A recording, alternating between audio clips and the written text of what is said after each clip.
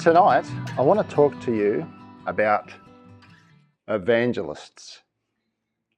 Evangelists. So far in the book of Acts, we've seen people evangelizing. All right? But technically, they're not evangelists. Like, there's 5 main leadership gifts that the Holy Spirit has given the church. They are apostles, teachers, pastors, prophets, and evangelists. Now, so far, it's been apostles doing the preaching, doing the evangelism, right? Winning people to the Lord, doing miracles and signs and wonders and healings and leading people to the Lord, preaching the gospel, the good news, sowing the seed, so to speak. Last week, however, we met Stephen, didn't we? The guy that volunteered for the food program, who wasn't an apostle, but God still used him. And I love that we could relate to him. But here tonight, we meet this guy, and he's an evangelist. In fact, what happens is at the end in Acts, later on in chapter 20, 22, something like that, he's mentioned by Paul as Philip, the evangelist, who is one of the 7. Now this Philip, I used to think this Philip was the apostle Philip. One of the disciples was Philip, Bartholomew's brother, or I think it was. But this is not. He's one of the 7. In fact, you might not have noticed in last week's Bible reading that he was one of the 7. He's noted just after Stephen is noted. Stephen, a man full of faith in the Holy Spirit. Philip, that's Acts 6, verse 5. And Philip is just mentioned as Philip. But here he is introduced to us as a man who God uses to evangelize. All right, and evangelism is declaring the gospel, proclaiming with words, a message to people with words.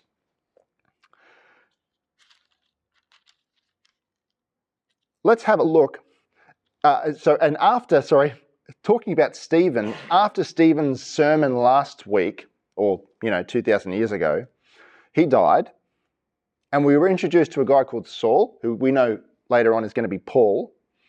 But in chapter 8, in verse 1, it talks about a great wave of persecution beginning that day, sweeping over the church in Jerusalem, right? And all the believers except the apostles were scattered through the regions of Judea and Samaria. Who remembers what Jesus told the apostles before he left them to go to heaven?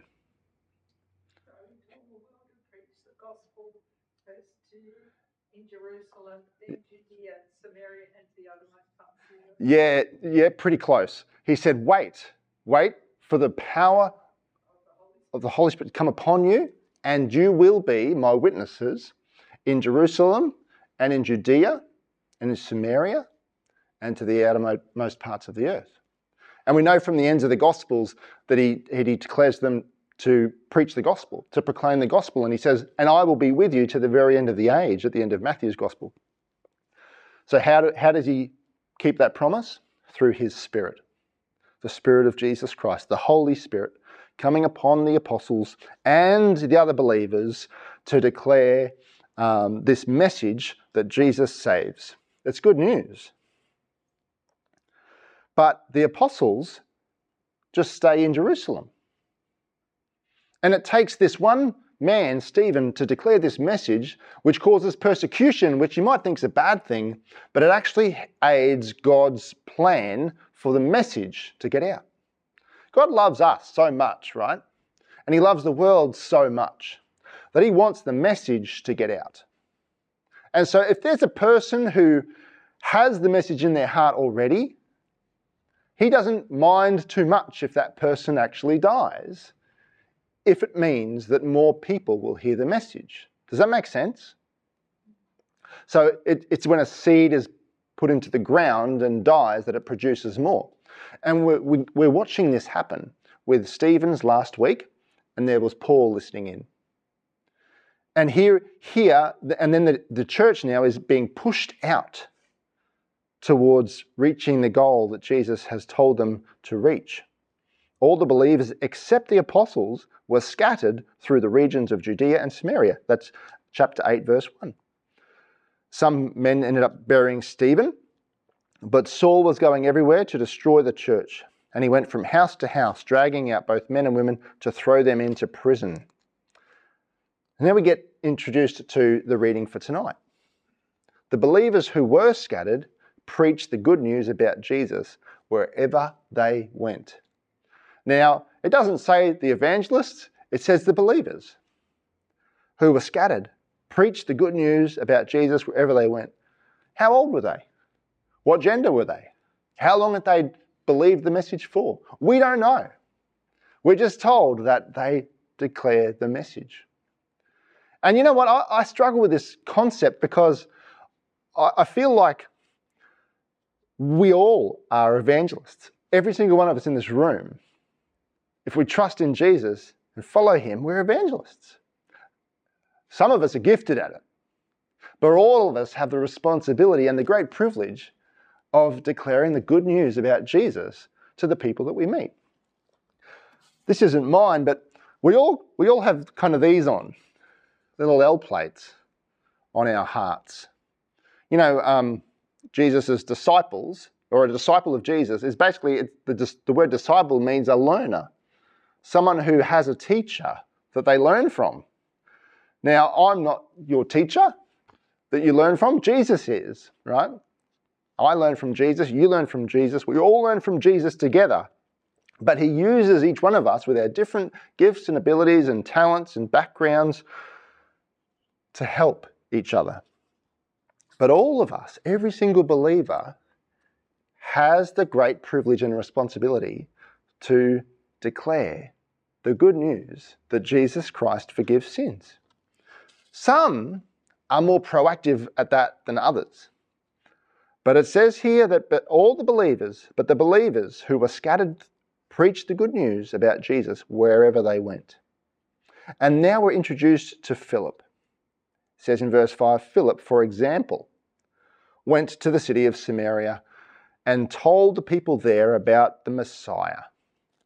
Here he is, a guy that volunteered for a food program, another one. It only takes one, doesn't it? This guy, Philip. He goes to Samaria and he tells people there this message. And we see in verse 6 that crowds, multitudes, listened intently to Philip because they were eager to hear his message and see the miraculous signs he did. They wanted to hear what he had to say and they wanted to see what he had to do. Do. Philip. We know he's filled with the Holy Spirit because he was mentioned back in Acts chapter 6 about being one of those 7 who were filled with the Holy Spirit and wisdom. So here is this man, he surrendered himself to God and he's obedient to God and he's gone into this city in Samaria to tell people about the Messiah, to tell people about Jesus being the Christ. Crowds listened intently to him. Multitudes came to listen to his message and to see his miracles. And we're even told that in verse 7, many evil spirits were cast out, screaming as they left their victims. And many who had been paralyzed or lame were healed. So there was great joy in that city. That sounds like an awesome event, doesn't it? That sounds like a really great... What would you call that? Like someone declaring the message and multitudes coming to faith in Jesus as their Messiah. What would you call that? A revival. Yeah. I get it. I think it's a revival. Although technically, if you want it to be technical, which I don't like being too much, but it's more of a spiritual awakening than a revival. Because a revival is something that was once alive, that had died, and now is revived again. But these are people that haven't followed God, and they've heard this message, and they've responded, and great joy was in that city because of this spiritual awakening. People heard the message, what? Jesus, forgiveness of sins. What? I can go to heaven? I can have my sins forgiven? and it doesn't cost me anything. I don't have to go and pay this person for anything or, pray these prayers. I don't have to do that. Are you saying that it's just free because Jesus died on the cross for my sins? Yeah, that's what I'm saying. And they say, woo, let's do that. Mass spiritual awakening. Multitudes come to God. I like that kind of evangelism. Seeing loads of people coming to Jesus. I remember going into the city a couple of years ago with Isaac. And I think, Josh, did you come with us to the Awakening conference in the city? Like, it was this big Awakening conference thing, and there was all parts of the body there. Let me just say that. And it was fun. And the gospel was preached. And loads of people were given the opportunity to run down the front and surrender their hearts to the Lord. Isaac was one of them. And it was great to see these people committing their hearts to Jesus. In fact, they were responding to the gospel, the good news that Jesus is the Messiah. And I love seeing crowds of people respond to it. I would love to see that happen in a church that I was a part of. To see thousands of people coming to know Jesus. I think that's great evangelism. And so Philip was really involved in that. And we see here that he also cast out evil spirits and they went screaming and their victims. I don't know if I can relate to that. There was one example, I probably shared it before, about a lady that came to healing rooms once and I just had to read Bible verses, basically, about God's righteousness and grace and forgiveness of sins in Jesus' name. And this lady, she had this tormenting religious spirit in her, and it was actually quite frightening. But I wasn't afraid that much because there are other people in the room. But I remember reading out these scriptures and seeing this lady going through like as if something was in control of her body. And then eventually it left her. And she had peace on her face. There was vomit on the ground. She was sweaty, but her face was at peace. Something had left her that was controlling her life, and now she had been set free. That's great to see that sort of thing happen. And I believe that still happens. I think I shared once before that there are Christians out there that don't believe in miracles anymore. They don't believe people could be healed. They think it just stopped with the apostles. But yet here's another guy who's not an apostle, called Philip. So I'm not sure where they get their details from, but he seems to be used by the Holy Spirit to do amazing things. So, so can we. God can use any one of us. In fact, I was talking to a man just recently, and he was telling me about how his daughter had this issue with her back, and God had set her free from that, and she was able to live a normal life. Someone's got Google on. She was able to live a normal life as a child and grow up and be normal. Because she'd been prayed for and laid hands on for healing. So here's Philip doing that. Mass revival, mass spiritual awakening. Awesome. When stuff's going really well, you know what God usually does to people? Oi, you. I want you over here now. And this is what happens to Philip. Right? I'm going to cut through a little bit of a section there about the apostles coming and laying hands on people to receive the Holy Spirit. I think that's another sermon on its own. But if we just jump over to verse 26, we see, as for Philip, an angel of the Lord said to him, go south down the desert road that runs from Jerusalem to Gaza. Philip, see the stuff that's going on? See how I'm using you to reach multitudes? Well, now it's time for you to go to the desert. And Philip doesn't say what I would probably say.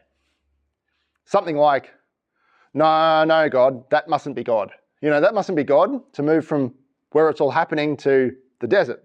That mustn't be God. That must be an evil spirit trying to trick me. Or if we do believe it's God, we say,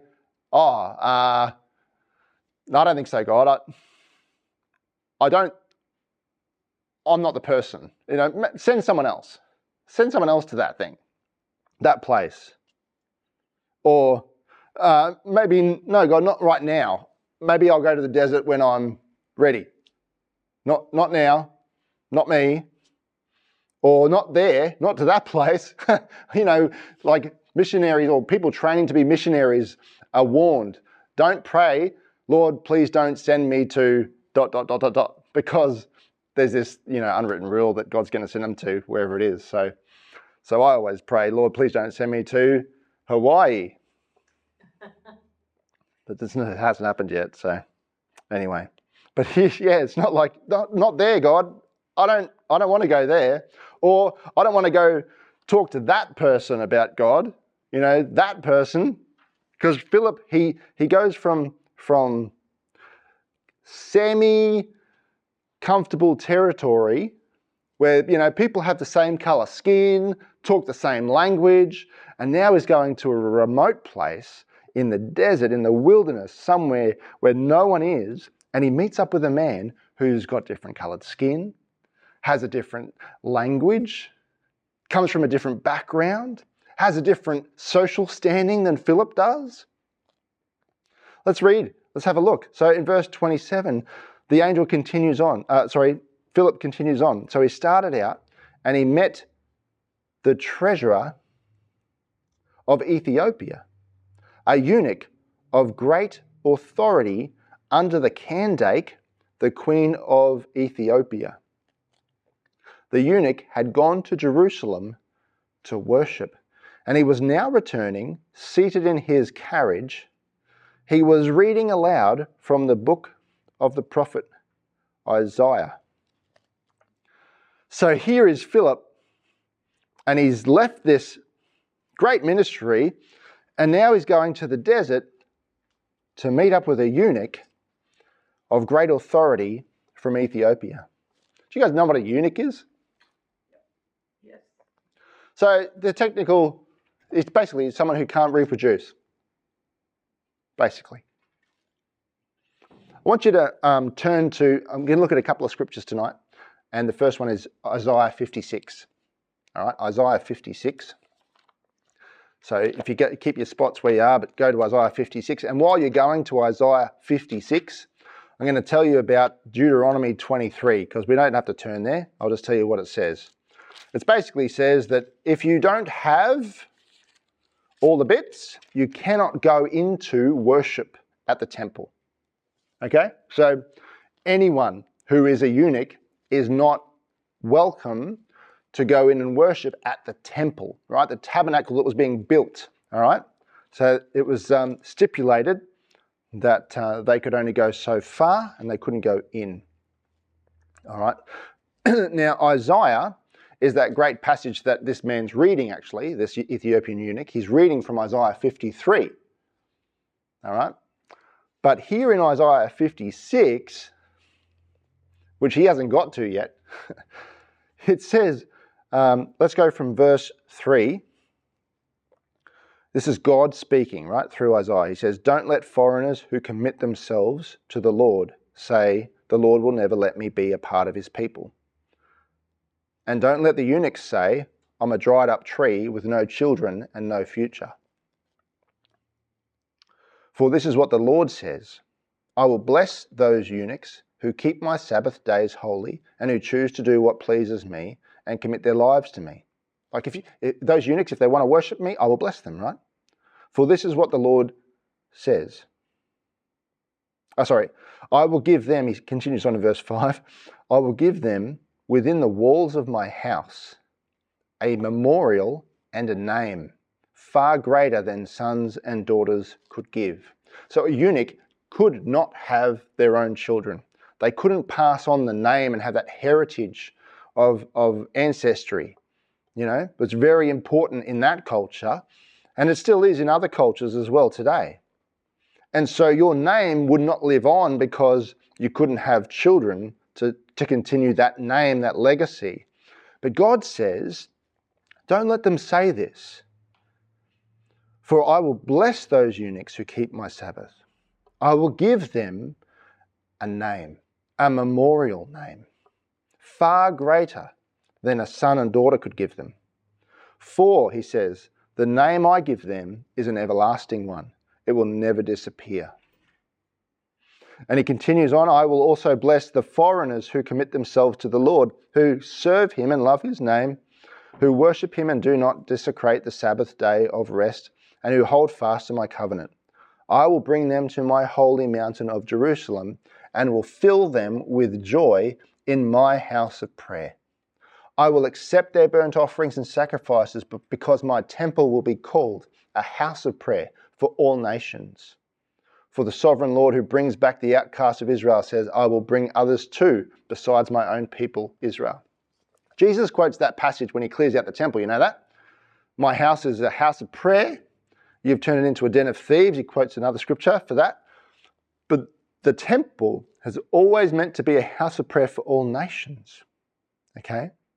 So God at the moment seems to be contradicting what he told Moses about eunuchs coming into worship.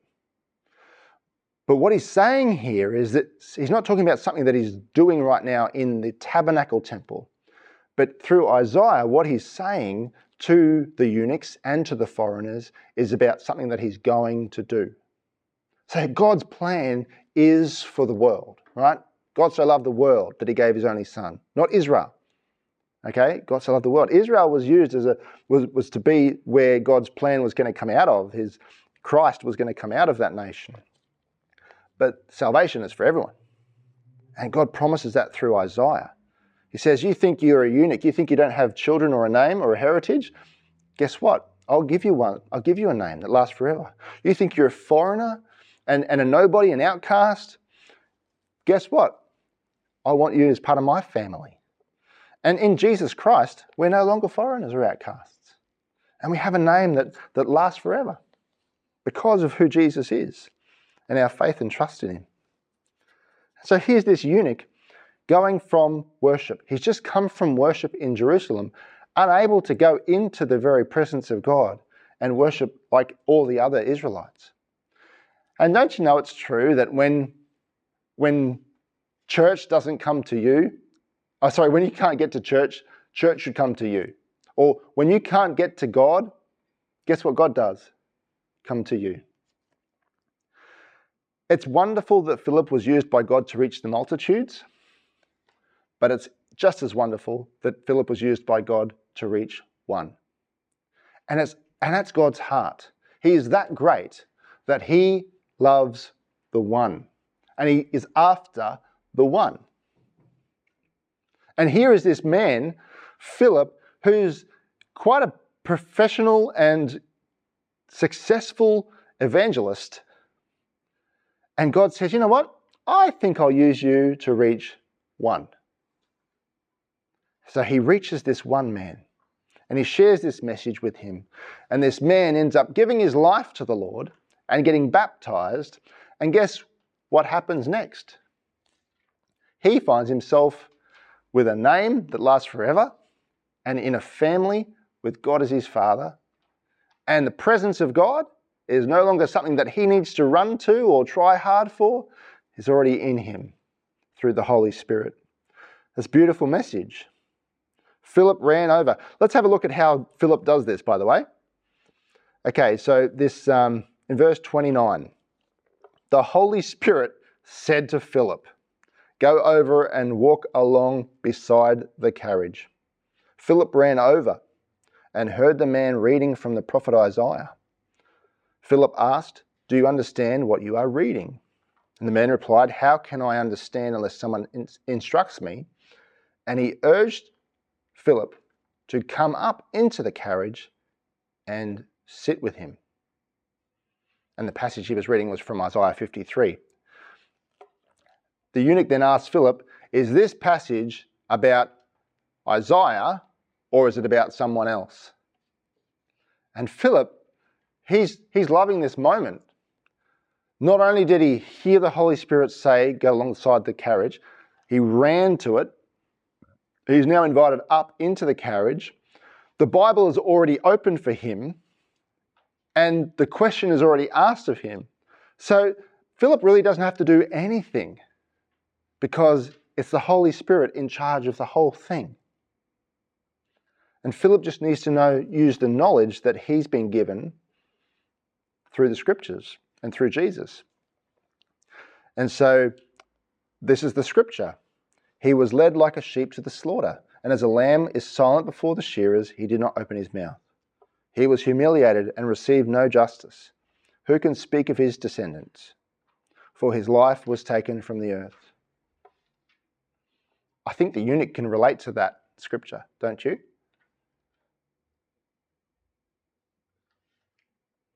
He was humiliated and received no justice. Who can speak of his descendants? So the eunuch wants to know what this means. Is it talking about Isaiah? You know, some people believe that this was talking about Isaiah. Some people believe this is talking about the nation Israel.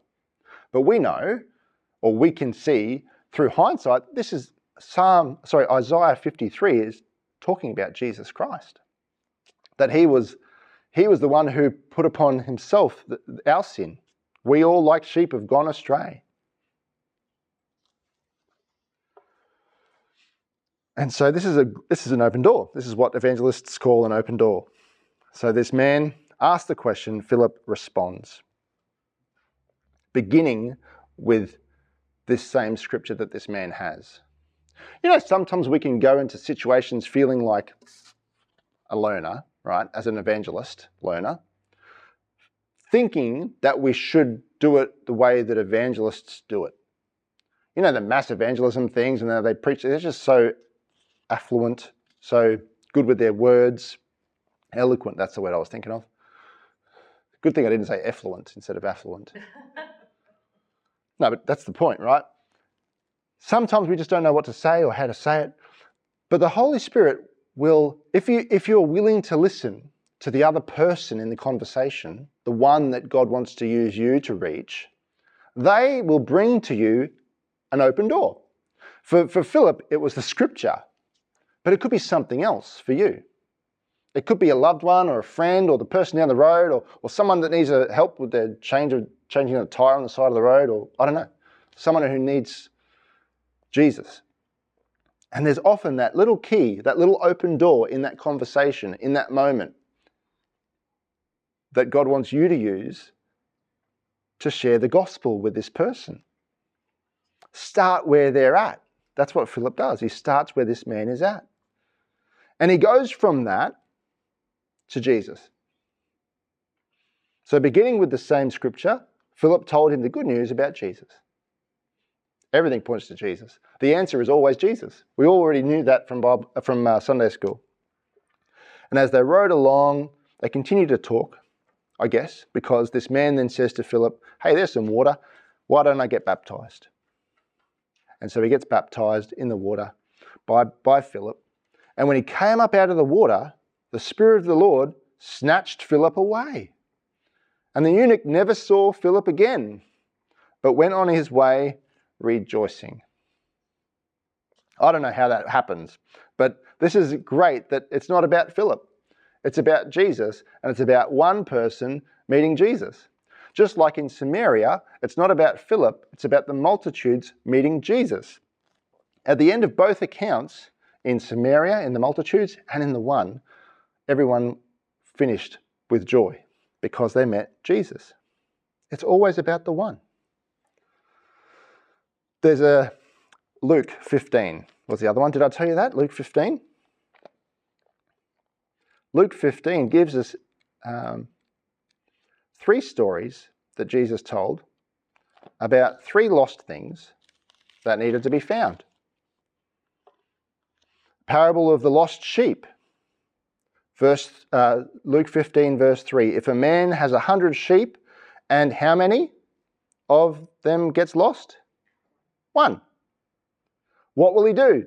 Won't he leave the 99 others in the wilderness and go to search for the one that is lost until he finds it? And then he finds it, it's joy, right? Then the next story is a lost coin. How many coins? 1. So this woman searches high and low until she finds the coin. When she finds the coin, everyone's happy. Then the next story is about a son. How many sons get lost? 1. Well, yeah, technically 2. But 1, right? And who's looking for the son? The father. So there's a shepherd looking for 1 sheep, There's a woman looking for one coin, and there's a father looking for one son to come back. God doesn't waste time. He doesn't waste resources. He sees the multitude and the one as just the same thing. He uses the best evangelists at the moment for both tasks because he sees value in the one, while he sees value in the multitude. I'm going to finish off with this one last illustration. Jesus. It's always good to finish with Jesus. When he's on the cross, he's dying for how many people's sin on the cross? Everyone's. Every single person that has ever lived from Adam all the way to the very last person who's going to be born before Jesus comes back and restores everything new, right? For every single human being with a heartbeat and a soul, Jesus paid the price on paid the price on the cross for their sin with his blood, his death, right? But what does he do while he's on the cross, thinking of the multitudes, is there's one criminal on this side that still needs finding. And the criminal says, "Can you save me?" And Jesus says, "Today you will be with me in paradise." God really cares about people so much that he is interested in the multitudes, but he's just as interested in the one. Now, this sermon is called It Only Takes One, in brackets Philip. Last week, It Only Takes One, in brackets Stephen. Now, what we'll see with Stephen is the effect of his message through Saul, who becomes the Apostle Paul. But with Philip and this eunuch from Ethiopia, we have no idea. We don't know what's going to happen. We don't know if this eunuch from Ethiopia goes and shares this gospel message with the queen, Candace, or the Candake, or whatever she's called. It depends on your version. Or if there's going to be an outpouring of the Holy Spirit in Ethiopia or Cush or northern Egypt. We don't know. We don't hear the rest of the story. And that's often the case too, isn't it? Especially when you reach the one. We've had plenty of ones come through the doors of our church. We don't know where they've gone really, or what God's using them for, but we know that they've been led here by the Holy Spirit, and the Holy Spirit's used each one of us to minister to the one. And I want to encourage you guys with that, is that it's not failure to reach one instead of the multitude. Sometimes it's success, depending on what the Holy Spirit's saying. All right? So I want to encourage you guys this week to look out for the one. All right? And try and be sensitive to that still small voice of the Holy Spirit in the conversation or in the interaction where there's that little open door. Now, it might not be someone saying, "Hey, Rose, I was reading the Bible the other day and I didn't understand what John 3:16 means. Can you please tell me?" You know, it might not be that open. It might not be a door that open, but it could be something. And so let's pray that every day that God will give us the sensitive heart to hear what he's saying and help people come to know Jesus, so that they might have an everlasting name, that they might be part of a family that lives forever as well. How about we pray? Lord, we just thank you so much for the one that reached us and shared your message with us. Help us, Lord, to do the same with others. Thank you, Lord, for the name that we have, our everlasting name through Jesus Christ, that we have a place in your family because of your love for us and your forgiveness of us. Thank you, Lord, for that wonderful message we can share with others too.